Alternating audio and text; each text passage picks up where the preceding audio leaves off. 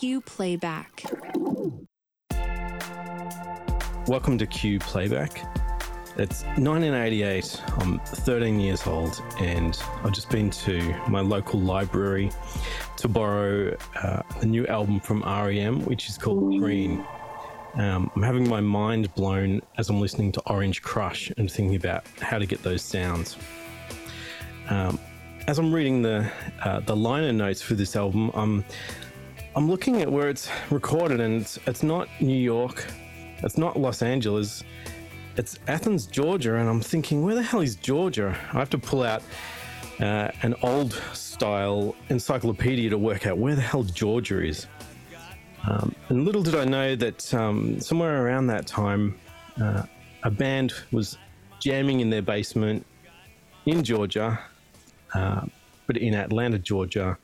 And today I'm joined by Sharks and Minnows. I'd like to welcome Christopher and Dan. Thanks, guys. Thank you for having us. Thank you for having us. So talking about your first jamming experiences, how did you guys first meet and start making music? Well, two separate questions, right? Because it's the big gap between. Well, maybe. Okay. Is it a big gap? Like there is. 8th grade? We met in 8th grade, you and I did. When we were in 1988, the same time, Chris, that you were listening to Green. And I was listening to Green. Yeah, true story. I remember picking that up from Book Nook on cassette. And so we were in 8th grade together, and in high school, Dan and I both formed bands, but not the same ones. I was in a band with Chad Spangler, who is our bass player, one of the founding members of Sharks and Minnows. He and I played throughout, I guess, from the time we were 16 until we were 18. And Dan, when did your band start? Oh, January of 93. Yep. Okay, so right at the end. Really? Yeah. Yeah, that was our first practice. January of 93. First show was in July of 93. Everybody was kind of different ages throughout high school. Youngest member was, I think at the time, was in, holy crud, 9th grade? Yeah, Matt was in 9th grade. So that was pretty wild. We just wrote some silly punk songs at the time. Just had a lot of fun. I did play with you once during that time because I think Andrew got grounded. He did, yeah. That was 94, I think. Yep, he got grounded, so you filled in on guitar. I think you practiced with us like hours before the show. I did. I remember having to learn a Rage Against the Machine song, whom I did not like at all, but came through for you guys. We appreciate that. And if anything went wrong, it's just because it's punk. So yeah, and that's fine. And but strangely, I guess in the aftermath of that, we really did get into listening to a lot more like punk rock, American punk rock, like Jawbreaker, Jawbox, a lot of the Discord stuff, Fugazi. That was some of the, when we were in our late teens and early 20s, that was some of the stuff that Dan and I listened to as much as anything else. Yeah. And right when I graduated college, as soon as I graduated, I was stricken with pneumonia. And I hadn't been in a band since I was 18. And I remember lying in bed and just feeling like I was on death's door, and thinking like, well, if I ever feel better again, I'm going to start a band like that. That's what I need to do. I remember lying there and listening to records that had just come out, including Up by REM. Right. And Jets to Brazil, which was Blake Schwarzenbach from Jawbreaker. It was his band, and Bell and Sebastian, and the Afghan Wigs. Yep. And just sort of drinking in Sunny Day Real Estate, and just sort of drinking all this in. And when I finally started writing, when I felt better and started writing new songs, I was like, God, I don't know anyone who plays anymore. Yeah. And I guess the complexity changed as well, because it's not just sort of simple punk. It's moving into, fairly stylized and layered music. So where do you go trying to find someone that's up for that challenge? Yeah, you're absolutely right. And luckily I knew Dan. And we, I went to, was it like a reunion show for your punk rock group? Yeah, so I had actually just moved back up from South Florida. That was like 95, September of 95, or October of 95, I'd moved down to South Florida for about 2.5 years. And just went to school down there and played in bands down there. I was in like 2 or 3 bands down there, just kind of throughout those years. And then moved back up, April of 98 to Georgia. And tried to get, prior to moving down, and for about a year, I'd had a band with my girlfriend at the time, who's now my wife. We tried to get that band back together, but just never really had practice space. It was always difficult to come by, and we didn't have money to rent a practice space or anything. So we did a couple of practices here and there where we could, and ended up doing a quote unquote reunion with the first band, Evergreen. Christopher, you went to that show, and I think it was Chad like probably a couple. What was that? I said Chad and I heard about that, and he and I had been I'd already started talking to Chad about giving it one more go, because Chad was in every band I'd been in. And we were and then you went to that and called, and was like, yeah, sure, why not? So it was, that was January of 99, wasn't it? It was. That was the first time we practiced. Yeah. But we went specifically to recruit you. Yeah. First time ever in my life. Because you were very dynamic and you hit hard, and I guess first and foremost you were a drummer. Yeah, there you go. And we needed drums, and we know him. And luckily it happened to be you. And so, Dan, you've, as you're just alluding to, you've moved around quite a bit. So that's something we'll come back to in a minute. But I want to know what, in those first rehearsals, those first jams, what kind of gear were you using? What was, as in effects pedals, not the other kind of gear? What was, getting your attention for, I guess, all the members of the band? I suppose the problem that I had back then is and Dan will attest to this today, is just my technical ignorance. And what a friend of mine said was what's the expression? Learned ignorance? I forget what it is, when you intentional ignorance, something to that effect. The sounds I heard, I could never translate, because I didn't understand pedals very well. I had a delay pedal, like those really chunky Boss pedals. Yep. The Bucket Brigade. I had a phaser pedal, a chorus pedal, and a delay pedal. However, because I was such a disciple of Fugazi at the beginning, I'd read that Ian MacKaye, all he used was the distortion from his Marshall. Right. And so he had one pedal, stomp. Yeah. And that's it. And so that's what I used. I had, at the very beginning, I had a Fender Strat that I'd bought when I was 18, and a solid state Fender amplifier that I never really dug the sound of. But shortly after that, to just bite on Ian MacKaye some more, I bought a Gibson SG and a Marshall. And has that rig stayed with you to today? No. It stayed with me through the band's first incarnation, and by the end it had just sort of fallen apart. I just not treated it very well, and blue speakers. The head kept having problems. The fuse would never last more than like a month. Wow.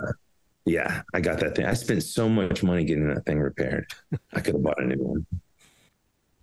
But that's my gear was very minimal until 3 years ago or so. Okay. When I finally had money to.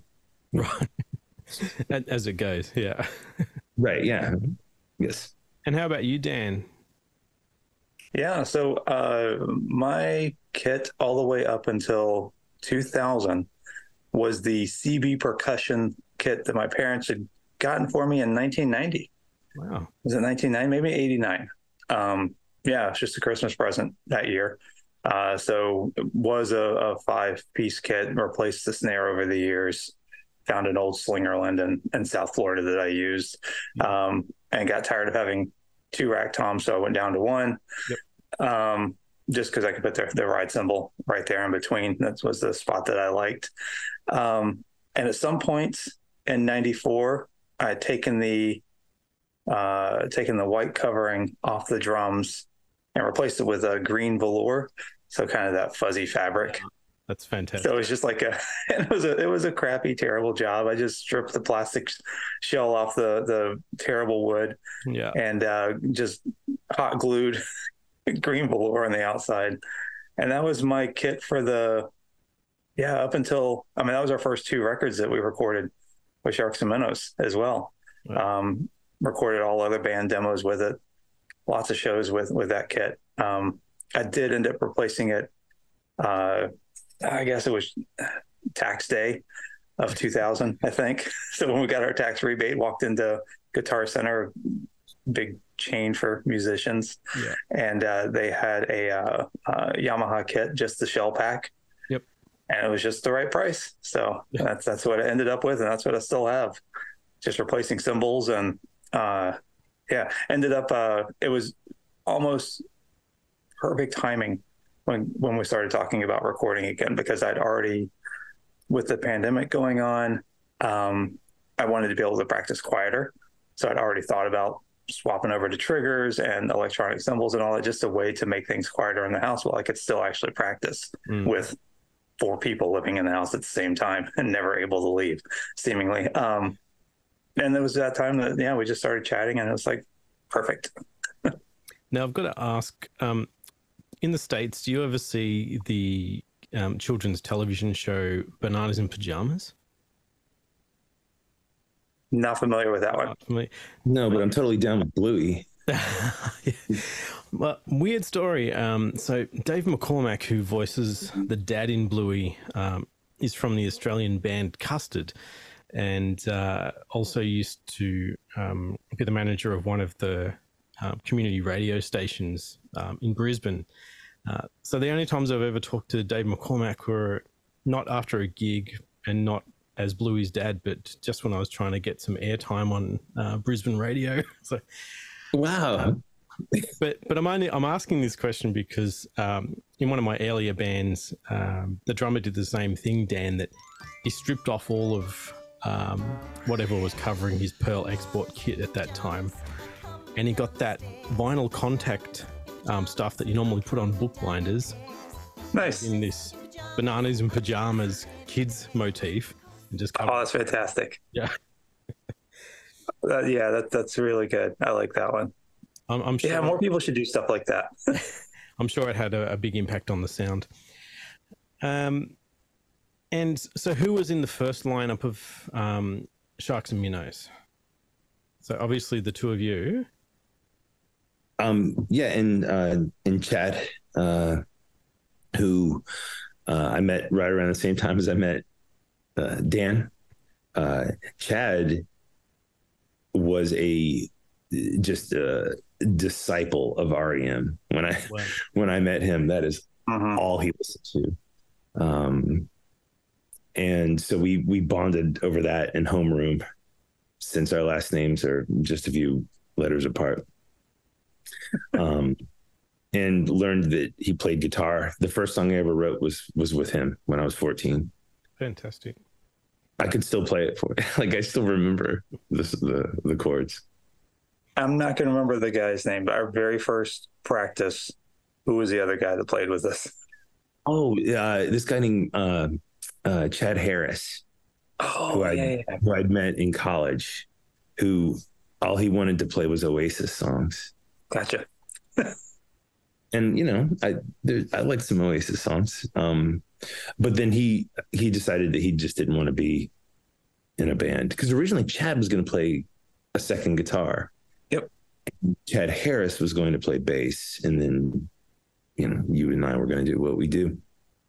Yeah. So that was our incarnation until 2003. Yeah. And then just the three of us, but not with Chad Harris. So. Right. Yeah. Chad one practice. Chad was there for like one practice. And then Dan and Chad and I made, you know, that EP and our first album and a whole bunch of shows just as a 3-piece. Okay. And then right around 2003, my brother came on. He'd done some recording with us, and I don't think any of us, even me, really understood his ability with different types of synthesizers, and he loves Rhodes piano. And as we've gone on, he's become more atmospheric. I always call him the scientist of the band. So back then, it was easy to just get into someone's basement and jam and ride together. But as I was alluding to earlier, these days, not everyone's in Atlanta. It's true. It's that guy right there. Dan is now in Washington. Is that right? That's right. Olympia, Washington. Yeah. So, I mean, I'm imagining something like a postal service set up for recording. How has it worked? And it's probably, you know, with COVID having passed through or still really around, it's probably something that more and more musicians have had to try and get used to, the idea of, you know, how do we write? Latency kills everything over electronic transfer, especially on Zoom here. Even with that little delay, it's enough to throw musicians out. So how did it work for the were there 3 players on the most recent release, or 4? 4. Yep. So how did it work for the 4 of you? Dan, you want to take your end? Oh yeah, sure. I mean, honestly, it's a lot of mixed feelings with it. It has turned out to be really freeing in a lot of ways, because you don't have that looming financial crisis of paying for studio time, yeah. Which is really good. You know, that we all have our own little quote unquote home studios. So we'll usually get. I'm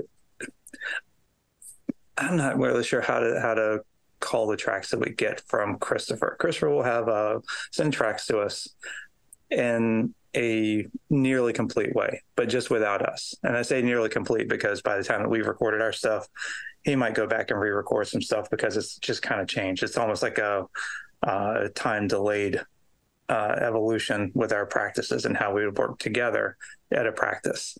I think all of our practices beforehand that we've had as a band, like in person, have really helped this process. Because as I sit down, I rarely sit down and just listen to the song and start playing. I'll usually listen to it a few times, and then just start writing a part kind of in my head. It's just how I work. I don't know why. And just kind of thinking about it and have it going through my head.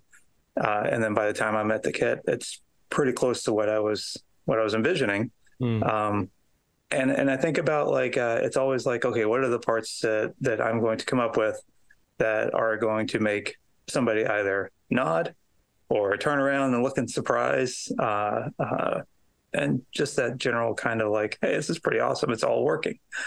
So that's what I tend to go for when I'm writing stuff. It's actually surprisingly easy. I just miss being in the same room with them. Yeah, but it's surprisingly easy.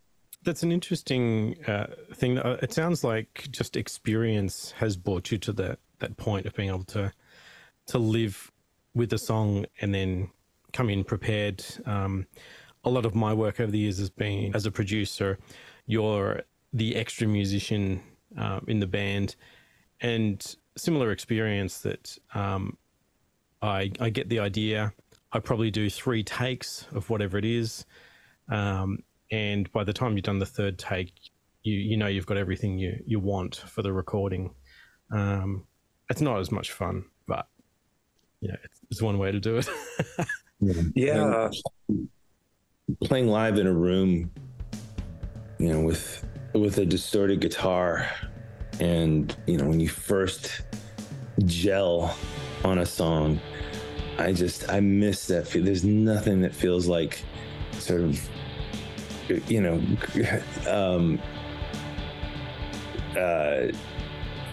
banging your head to a cymbal crash on a chord. There's a certain ecstasy of that, and I miss that very much. Oh yeah, the racket, the sometimes painful volume levels. I miss that. But again, this has been an evolution. It's been more refined. But like Dan said, it's still a it's not like a one-way interaction where I say, okay, this is a song, please play on it. It's been much more. I'll say this. One thing I think about when I'm writing is what Dan's going to do, because that's always excited me from the first few practices. Because even when Dan and I weren't in a band together, I enjoyed watching him play, because for one thing, Dan has he always looks like he's concentrating, like very, very, like very specifically. But Dan writes such deliberate parts that it's like watching someone paint, watching Dan play. He knows exactly where he's going, and you can tell that he has really fussed over what he's written. I think Dan is just as deliberate with what he writes as I am. And so when I write, I think about, well, okay, does this give Dan an opportunity to do what Dan does? Because that's the greatest thrill for me, is when I get back Dan's first like drum takes, and then I hear, I'm like, oh, okay, well, this is what the song is. I mean, I guess that's a bit of a testament to having worked together for so long and making space for each other. Do you think that goes beyond even just musicality and the relationships you've sustained over such a long time? Yeah, I mean, artistically, I think that we have a certain degree of ESP. We kind of know where the others are going to go, but there are always surprises. If I have a skeleton of a song, the way the flesh appears on it is kind of where I think it's going to be. But there are always surprises. Sometimes the beast has a 6th finger. So speaking of beasts, so the new EP, Mermaid Black, seems to allude to a few different kinds of beasts and creatures. There seems to be a playful kind of dark beauty to the EP. What inspired the writing, and was it something that you're both deliberately going for, or were you sort of more on the lead on this one, Christopher? What would you say, Dan? I'm going through each of the songs. Spooks is the oldest one on there, at least for what we've recorded, right? Yes. Yeah. Okay. Yeah, that was always the one that I was unsure where it was going to fit in. I like our explanation for that EP. That it starts so deliberately in like a genre, right? It's totally, you're starting to listen to the EP and it's like, oh, this is going to be a nice little pop punk record or whatever, and then it just like shifts gears every time, and the entire EP just feels like it's falling apart in a way as you kind of go along. Certainly on Spooks, for my money, it felt like it had this meditative, stomping sort of New Orleans vibe. That was my feel listening to it. Almost back to your old voodoo style, 50s black and white films. Oh, that's fun. Yeah, I hadn't even thought of that. I was listening to a lot of Joy Division. I know that. That's I don't remember. Maybe I was listening to the was it the No Dogs in Space? Where they were talking about Joy Division, and I think it's about the time that I started recording that, and I was like, oh man, I love the drum parts there. Oh man, what?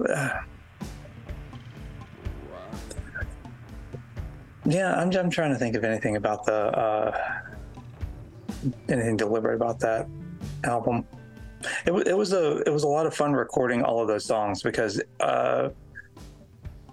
every time I tried to play something that was fairly unexpected, and it surprised me the songs that turned out to be my favorites on there. I struggled for the longest time with like the simplest song because I just wasn't sure what I was going to play. I mean, I kind of knew, and that's I'm Ready for My Punishment. I always thought that another track would be the defining track on that EP, but that one turned out to be it for me, honestly. It's just such a silly part. Yeah. But it's very deliberate and what I was going for. Boy, and did Chad do the bass on that before I did the drums? I'm trying to remember. No, okay. Yeah. Yeah, I think it just popped into my head one day. I'd listened to that track without drums for the longest time, and I never sat down to play. And I kind of had something in mind for a little bit of the chorus, and then I just sat down and I was like, you know what? I'm just going to play this dumb beat because it just kind of fits. And it's just like, how long can I keep this going? Bah, bah, bah, bah, bah, bah. And it just, I was like, this totally fits. This is absolutely perfect. So I'm sure I probably sat down and tried to get that just right about 40 times because I'm trying not to give Devin too much work and editing anything. That was kind of the defining track for me. I love all the other tracks on the record, but I don't know. I always go back to that one a lot. I don't know why. Because that song actually starts with a nod to the 60s Australian garage band. The Easy Beats. I was thinking of Friday on My Mind, the ding ding ding ding ding ding ding. You know, that was. I told Dan that our songs are pretty much just collections of, allusions to other songs or, historical references. At least for this batch. Well, going into that theme of other bands that have influenced you, I was having a listen through the back catalogue, and I was really struck by Bonadventure, and between that and I guess some of the heavier or fuzzier songs, there's certainly like the Wall of Sound vibe thrown in there. But another band that stuck out to me, I don't know if did you ever hear Ned's Atomic Dustbin? Sure. Yeah. Yep. Kill your television. That's the one. Gracell Green. Because I was thinking of all the bands that you always think of with the Wall of Sound, like My Bloody Valentine and Ride, and those are important bands to us as well. Yeah. Yep. but I think there was something in the jangly guitar maybe that Ned's Atomic Dustbin came to mind. It's funny. I had that album, Godfather. Yeah. Back when it came out. What was that? They have a song called Throwing Things? Like, I haven't listened to that album in probably 20 years, but Yeah, I thought that was they had two bass players, didn't they, That's Chris? right. Yeah, two bass players. That's Melody wild. I bass forgot about player that. and rhythm bass player. Yeah. I would never cite them as an influence, but again, there was all that alternative rock that was percolating in the early 90s that was, if you were into college rock or just sort of underground post Pixies rock and roll, it was hard to avoid bands like Ned's Atomic Dustbin. They even got played on MTV in the States sometimes, I remember. Yeah. Looking back at some of that, it does seem strange, doesn't it, that, as you say, college rock or friends making music together, no matter how good or bad or noisy it was, there was a moment when people paid attention, and but it almost seems like MTV is almost the antithesis of the style of music. So. Yeah, and it's funny. My brother Devin, who's in the he plays guitar and keyboards. We were talking the other day about how we miss the messiness that was still allowed on the radio back in the 90s, where you could listen to something through headphones and hear like a channel open and then close in a very messy way. Yeah. They added so much ambiance, and so much flavor to albums, and you don't have that anymore. Not that there aren't beautiful albums being recorded now, but they are. I miss the personality of a lot of those older albums. So, as a lyric writer yourself, Christopher, what are some of the themes that came through? I mean, there's sort of almost this Southern Gothic vibe. It reminded me of the old television show American Gothic, which was a study of sort of ethics and good and evil. And so give us a little bit of an insight into your headspace when you're writing. Well, I think lyrics have become more important to me as I've gotten older. I studied a lot of philosophy and art history and English literature in school, and so a lot of those things have stayed with me. And I think I used to write a lot more about relationships, but in the past, I don't know, 3 years since I started writing again, and I seriously hadn't written a song in almost a decade.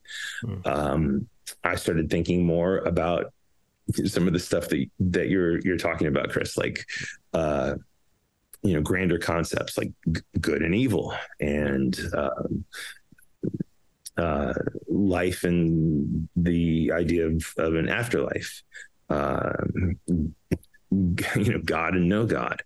And so the idea that there's a sort of Southern Gothic element to it, it's surprising to me. No one has ever said that to me before. But I think that might be just the newer songs being more specific and lyrically uglier. These are none of these songs that we put out this year are love songs, and it used to be that every song was a love song in some way, however tortured it might be. Yeah, because the relationship was always ending for me. But it's always a difficult step as a writer, because you want to write something that's easily relatable and hopefully a popular theme. Whereas stepping into the world that most of us inhabit most of the time is having to confront those ugly themes. We briefly mentioned some of the politics of the United States at the moment before we hit record.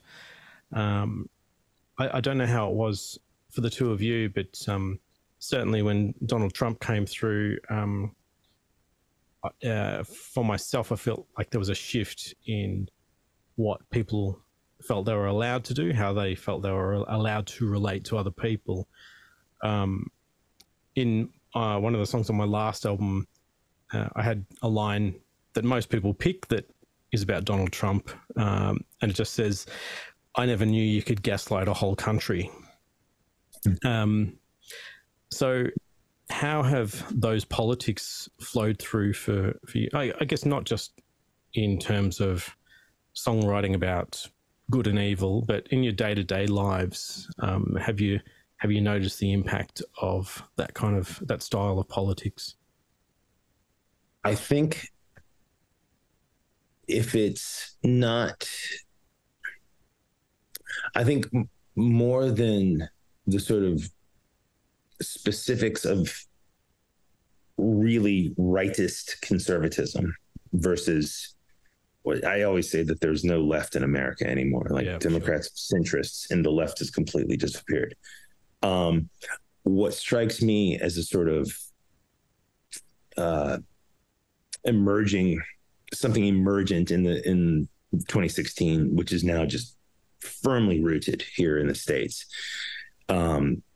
is a disregard for what is real. Yeah. A disregard for knowledge in the way that we come by knowledge, that what you believe is more relevant than what is. Knowledge is what you sort of want it to be. And I find this. Can we discuss your day job in that context, Christopher? Is that something you're okay with? Yeah, sure. Because I am a teacher, and that's one of the things I have subsequently, and I never frame this as a political thing, but the idea in philosophy is called epistemology, the study of knowledge. How do you know what you know?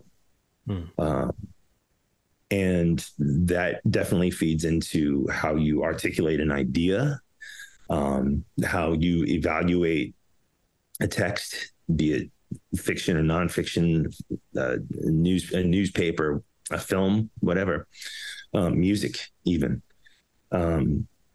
And so, yes, you definitely see a lot of people who spout their parents' politics without really thinking about it. And I think perhaps that's natural when you're young, to either go along with that or just rebel like hell against it. Yeah.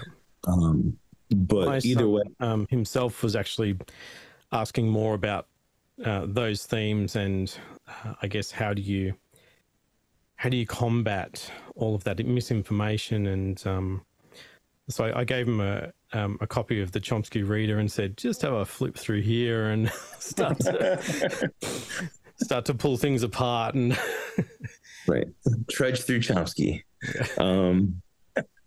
Not light reading, but if you can get through manufacturing consent, then you will either be completely turned off to maybe reading in general, or the scales will fall from your eyes. Yeah.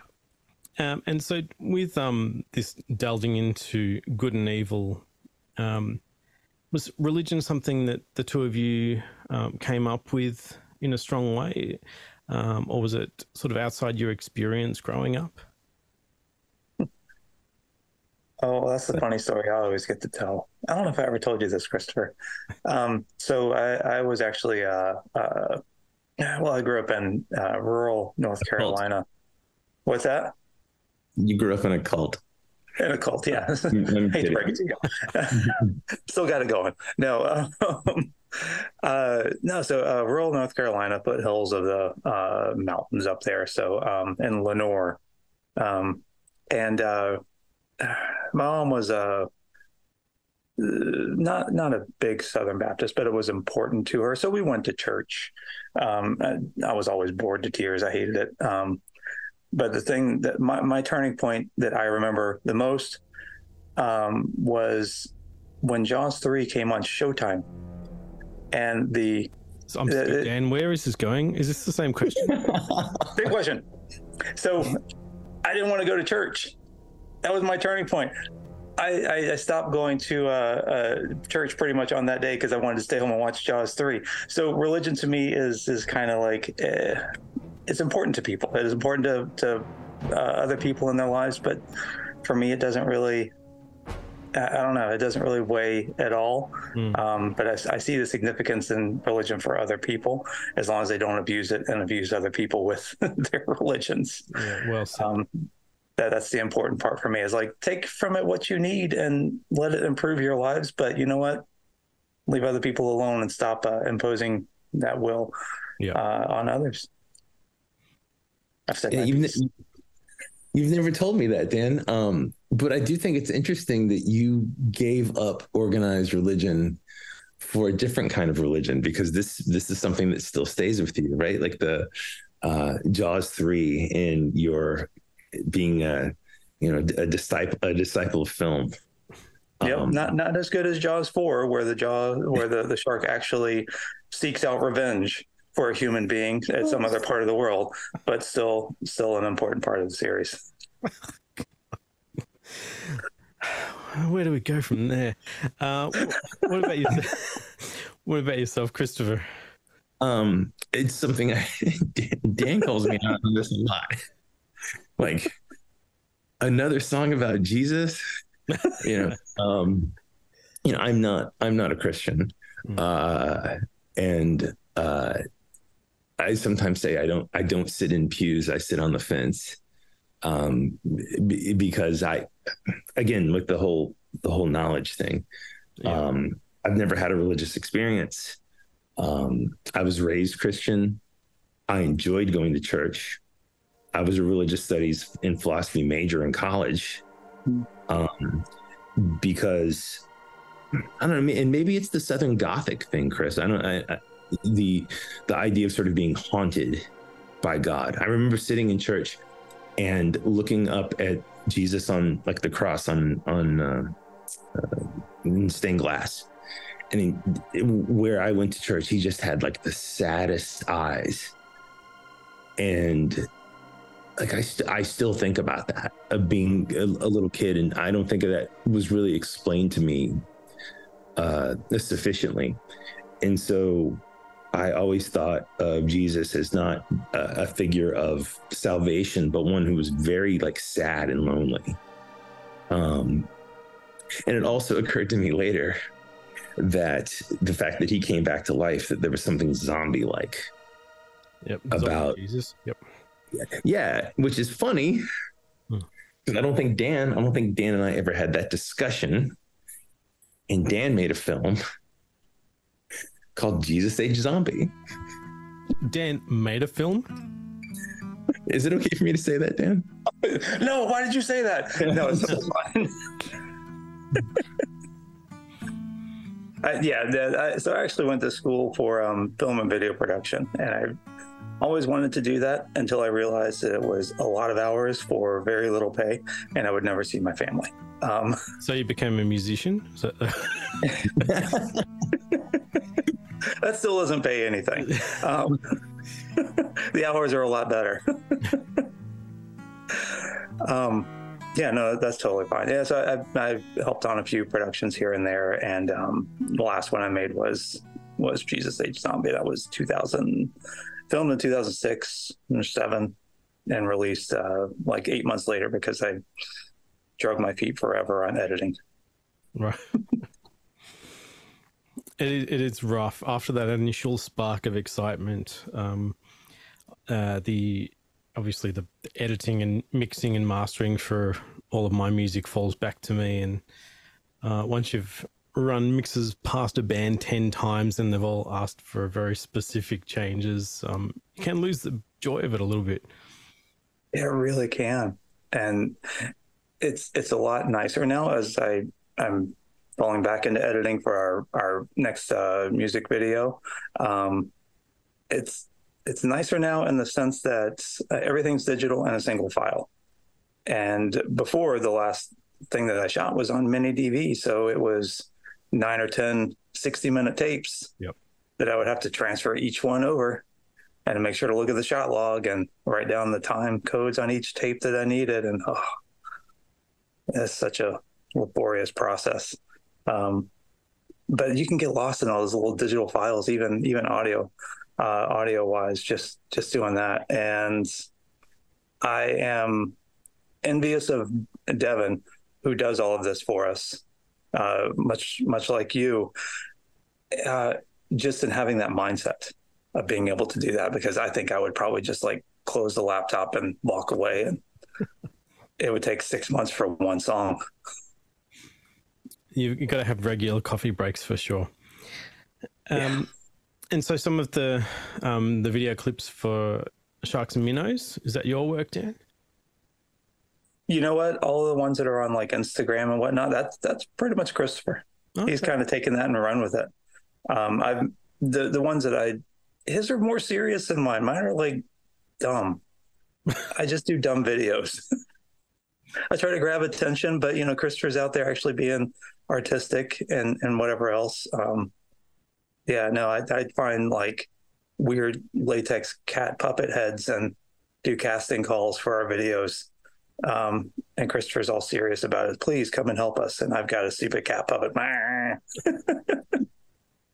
But it worked out fine. I think, and, you know, I don't know if the cat puppet if it lent to the the turnout we got. But I'm very, very proud of this this video that we've made, and Dan's currently editing. It's a Christmas song, and it's Jesus again, right? Which I think we're going to sort of soft release it to streaming services on November 1st. And then we'll have the video up with sort of what we're calling a maxi single, with some different versions of the song, and a pop song that we recorded, but didn't really fit anywhere. That'll be out in the middle of the month, probably. Does it have a title yet, or is it? Do we have to wait for that? It's called "It's Christmas and You Hate Christmas." Excellent. I in the first, it was actually in the first batch of songs I wrote, because I always wanted to write a Christmas song, because I really like that Phil Spector Christmas album, and so the Wall of Sound. Yep. Trying to do something like that again, and I tried to write the lyrics as sort of like almost, I don't know, I was thinking of like Cole Porter, just making a lot of like trying to make clever references to other songs, to like other Christmas songs, and to like Last Christmas by Wham, and so lyrically, I'm very proud of it. Do you guys musically, I'm very proud of it. I'm sorry? Do you guys play Whamageddon? Whamageddon? You haven't heard of Whamageddon?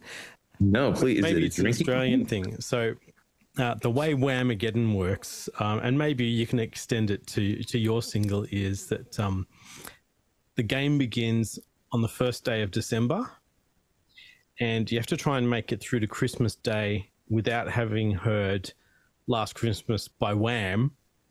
If you hear it, like you hear it on the TV, hear it at the shops when you're out, then you're knocked out of the game.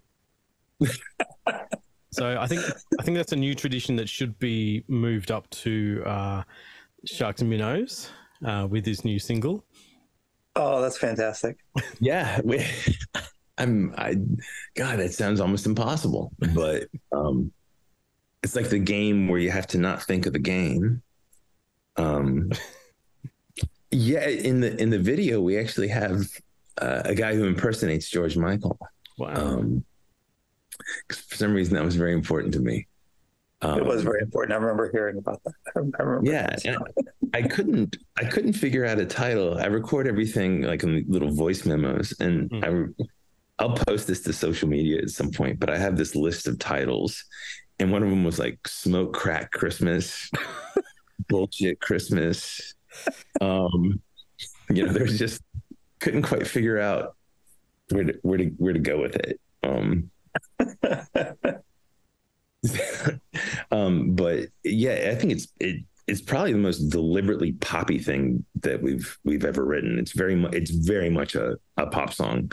If you were to listen to that first EP with Bonaventure and Sleeping Sickness on it, and then played this thing, I don't think you could make a thread between them. It's too drastic of a jump if you hadn't heard some of the connective tissue in between. Yeah, and that was something I was going to ask about. So the last few EPs have happened relatively quickly compared to recordings before that. How did you talk about the EPs being like a trilogy?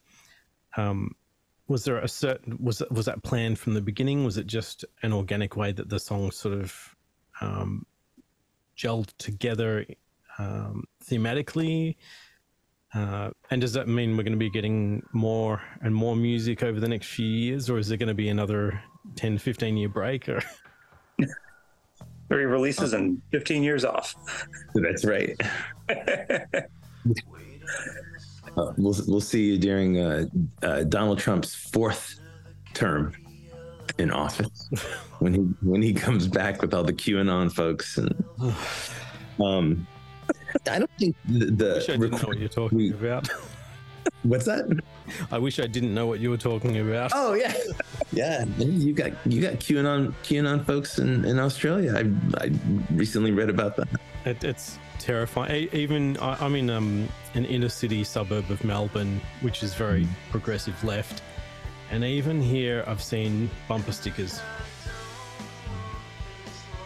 Yeah. It's a worldwide movement of anti-intellectual faith or something. Not that there's, again, I'm not dissing faith. I tell my students sometimes that one of the reasons that I think it's probably dangerous to prove the existence of God is that it would there's no need for faith anymore. And if there's no need for faith, there's no reason for religion or spirituality or anything like that. But that's I guess that's off topic. So yeah, we're gonna put out an album next year. And one of the things when I started writing songs again in the fall of 2020, I was thinking a lot about, I guess, like the time when the Sharks first started playing together, and particularly of how like there's some relationships that just like they need to end. They've run their course. I think from time to time about a relationship that I was in that I just really messed up. And so, and perhaps I need more therapy to let go of this, but I just wrote about 25, 30 songs about, I think I told you guys, like they have a setting and it's Atlanta, Georgia, and it has a time span and it's 1999 to 2003. And all of the songs that we released this year were not that. Okay. Because the album will be very thematic, whereas I don't think these EPs are as much, except like you pointed out, I think Mermaid Black is. And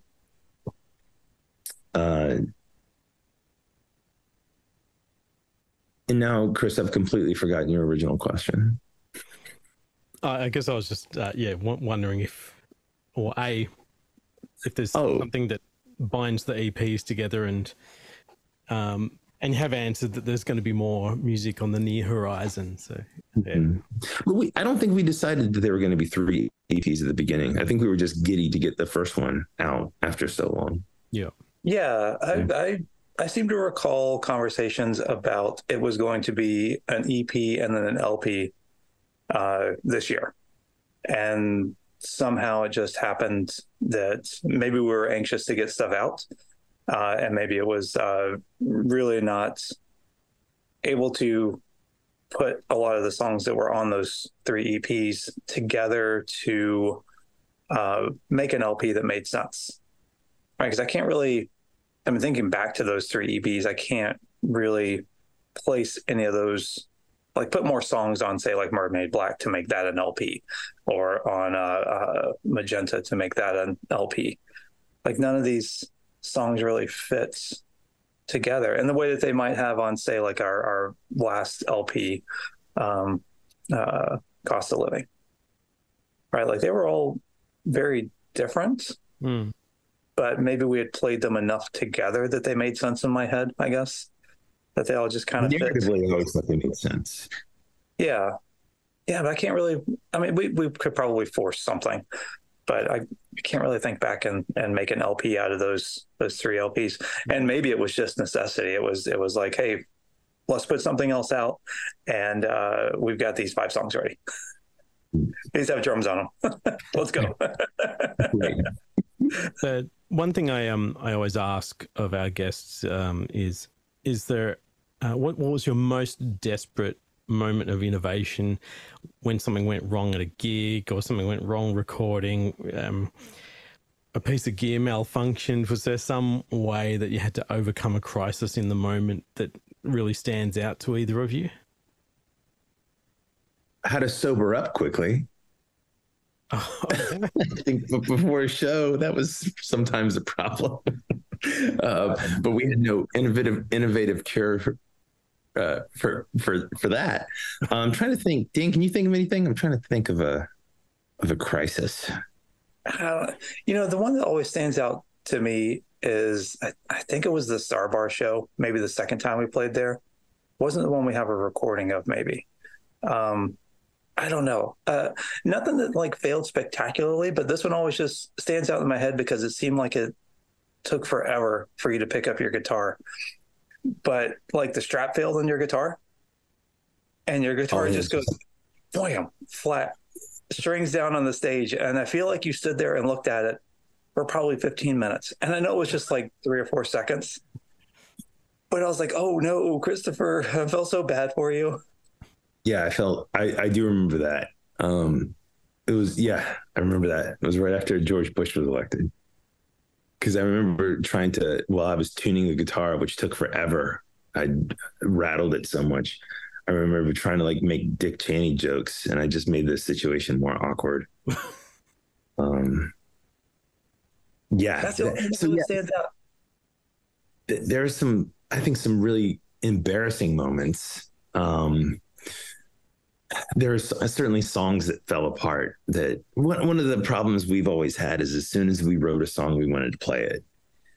And I know that sometimes probably frustrated the little label that we were on, because as soon as we got done with an EP, we didn't want to play the EP anymore. Yeah. You're not going to go on the promo tour for a year and a half. Right. Yeah. So here's our, I think at our CD release party, and our CD had 16 songs. I think we played maybe 6 of those songs and 6 ones that no one had ever heard before. Because we're impatient. And are you still with that label?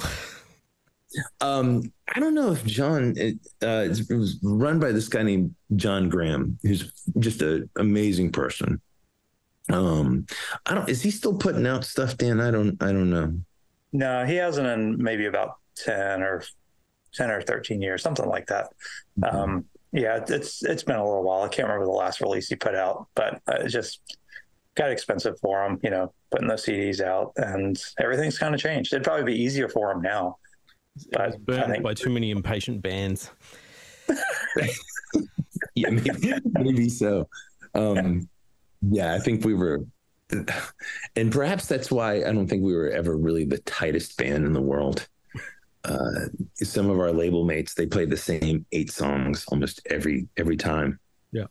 And I think we were trying to be at least in spirit like Bruce Springsteen, and have a sort of repertoire of 60 songs, and hey, let's play this one, and except we didn't have the I think the work ethic or resources that Bruce Springsteen has, and so it's pretty impressive. We were so we're like, we'll play this one we haven't played in 2 years, why not? And we realized like halfway through, no one knew how to get to the chorus. Excellent. And that was a problem more than once. We're not good learners either. Which is surprising. Are you talking about me like this? Talking about me like this. Oh, okay. There's a we in there. A lot of times I was like, hey guys, I have to do this.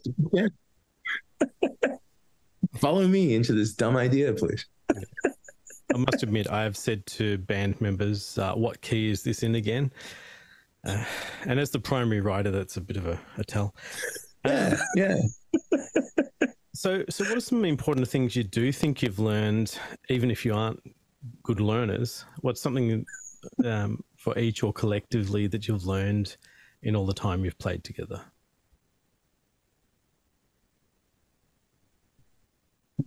Good one. Yeah, I think for me, I've learned where other people's space is, and the necessity of, and I think this is just coming from a point of trust, because when we first started out, I'd write a song and kind of have in my mind what it was going to sound like, but also not really care what the other guys did. And